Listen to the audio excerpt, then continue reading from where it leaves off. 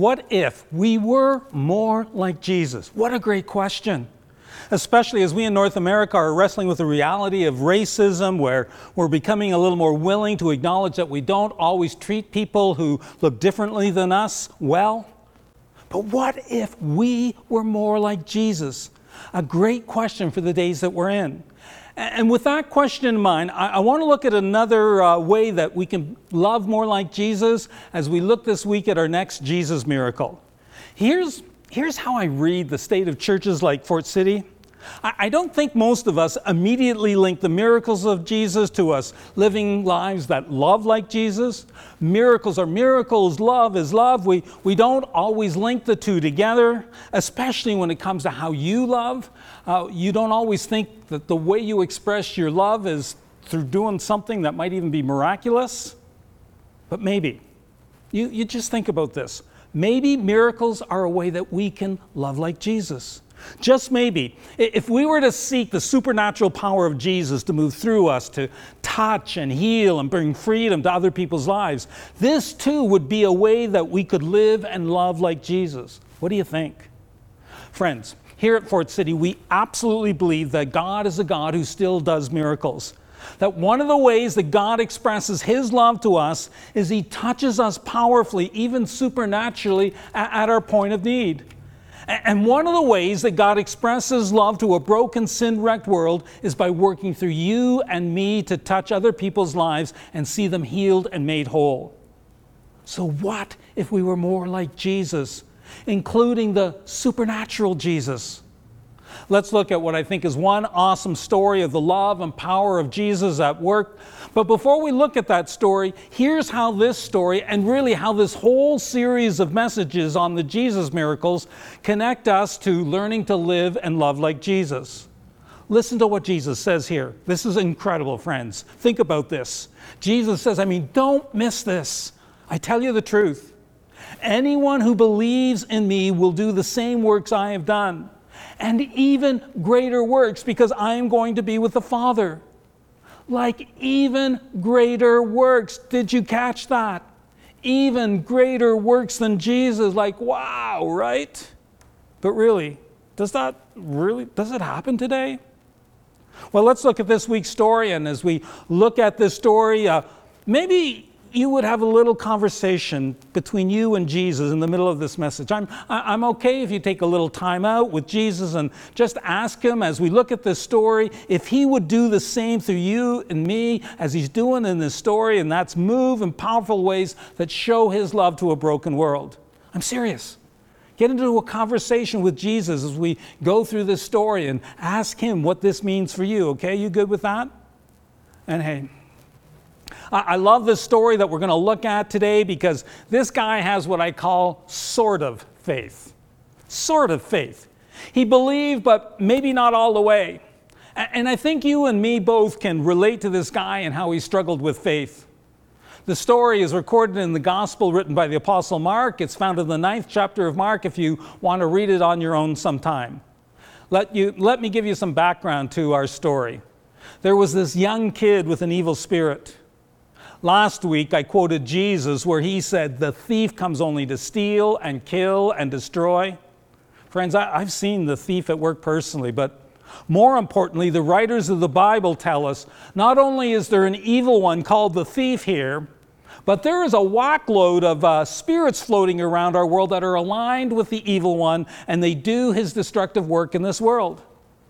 Hey, I don't think what happened to George Floyd happened without a little bit of influence from the evil one and his team. I don't think the whole question of systemic racism would be such a reality except for the presence of the evil one and his team. That's not an excuse. It excuses no one. It's just part of the picture of this broken world of ours. Anyways, there was this kid that we read about in Mark chapter 9 who was badly impacted by an evil spirit. The disciples tried to heal this kid. They tried to get rid of this evil spirit. They tried to do a miracle, but they messed up.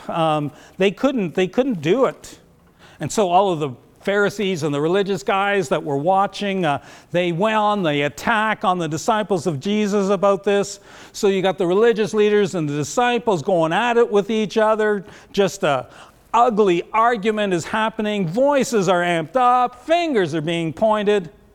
Then Jesus, he arrives in the middle of all of this tense kerfuffle that's going on, and he says, "Hey guys, what's up? What are you all arguing about?" Let's look at how Mark records the story. A man in the crowd answered, "Teacher, I brought you my son who was possessed by a spirit that has robbed him of speech. Whenever it seizes him, it throws him to the ground. He foams at the mouth, gnashes his teeth, and becomes rigid. I asked your disciples to drive out the spirit, but they could not." Okay, every week I've been asking you to enter into the story. What would it be like if you were right there? Try to feel the emotion that's going on. And imagine the pain of being a parent, watching your child go through this. And now, think about yourself. You know, when you go through stuff yourself, it hurts, right? But hey, when it's someone you love who hurts, when your kid goes through stuff, it hurts in a whole different way and is way more intense. You know what I mean. Sure you do. And also, we know pain a little bit. We got pain right now, racial pain, COVID-19 pain, job and financial pain, a little pain on the flood front, and now you can add Beacon Hill to the flood pain. And then there are some of you, you are watching someone you love go through pain, and they're close to you, and you feel that pain yourself. It's intense. When it's someone you love who is in pain, so often you feel it even more. This dad, he's been watching his boy grow up in agony. And then this dad, he's crying out, nothing is working. And I'm sure he took his son to the doctors and to specialists if they had them back then. And now he took his son to the disciples of Jesus, and he's like, none of this is working. Okay, let's keep reading.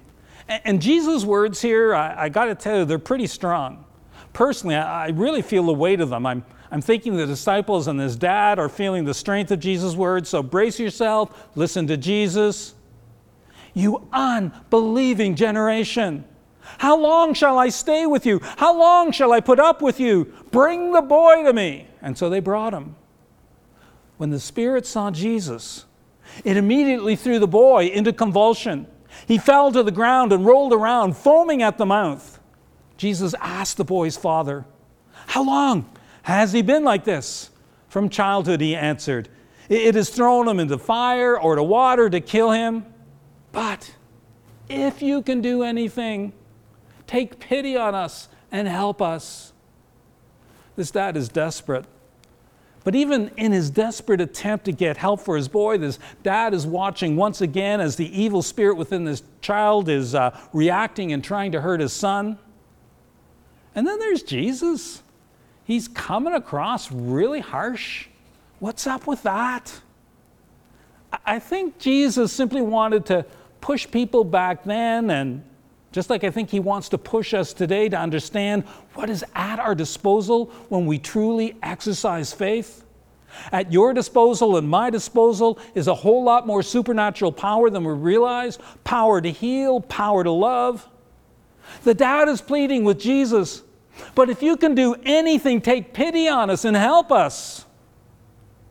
If you can." Maybe that's where you are at right now. Something has become so big, so overwhelmingly, and all the experts have told you it's not going to change. You can't get through this. It is what it is. And you're saying, "God, if you can." I mean, God, you might be able to, right? I'm not sure, but maybe if. Or maybe you're like me on these kinds of issues, and like me, you might say, "God, I know you can. I've seen you do it before, but I wonder if you will this time. I wonder, will you?" Friends, I've seen God heal. I've seen God deliver. I've seen God supply. I've seen some pretty powerful stuff, but every time I come up against something big again, I get caught up saying, "I know you can, but will you?" I'm just being real honest with you. You okay with that? And so I really identify with this dad, if you can. But then, as this dad pleads, Jesus pushes back again, and with a bit of strength, listen to this. "If you can," said Jesus, "everything is possible for one who believes." Everything is possible for one who believes. the tension is getting thick now. But I love what this dad does next. This is huge. He doesn't miss a beat. He's not intimidated by this pushback from Jesus. A little bit of faith, a little bit of honest, authentic faith arises in this man, but he knows his faith is limited. And what he does next, man, this is awesome. Immediately, the boy's father exclaimed, "I do believe.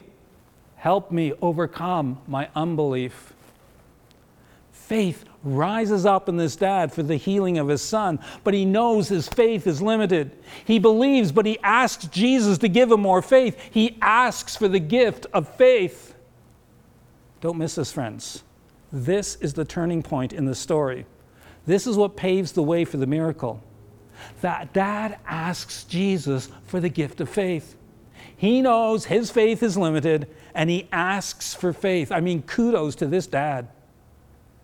Hey, I love that every time I find myself struggling for enough faith that I can go to Jesus and ask for faith. Faith is not just something that I womp up from within. Faith is something that Jesus gives to me when I ask. The faith that we need to see God move is faith that comes from Him in the first place. Friends, we need to plead to God for faith. God, I believe, help me overcome my unbelief. God, give me more faith. And watch what happens. When Jesus saw that a crowd was running to the scene, he rebuked the impure spirit. "You deaf and mute spirit," he said, "I command you, come out of him and never enter him again." The spirit shrieked, convulsed him violently, and came out. The boy looked much like a corpse that many said, "He's dead." But Jesus took him by the hand and lifted him to his feet, and he stood up. Wow. I mean, what a power encounter between Jesus and the demonic world.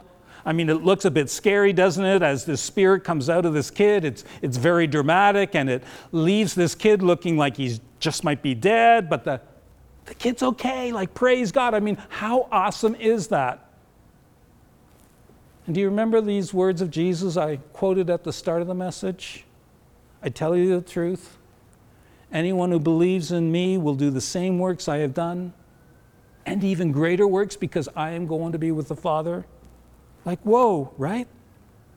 So what does it mean to live like Jesus? It means looking to Jesus to give you the faith so that you can be God's instrument of love to a broken and hurting world. So that you can be God's instrument of love to your broken and hurting family and friends. Jesus, He really wants to give you the faith you need to love like Jesus. He wants to give you the faith to love powerfully, to even love supernaturally, so that you become an instrument of the miraculous Jesus bringing His healing, life-transforming power to others. Yes, you yourself can be an instrument of Jesus' healing power. I believe. Help me, Jesus, in my unbelief. Friends, it is still true. Everything is possible to one who believes. And that includes whatever you're up against in your life right now. So right now, you got this major issue in your life. Your marriage is in big trouble. You don't think this marriage is going to ever work.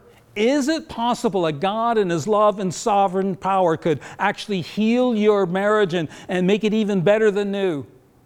Absolutely. Your kid that you love is going the wrong way. Could God work in your kid's life so that it got back on track? Absolutely. God, just heal this relationship. Just give me hope.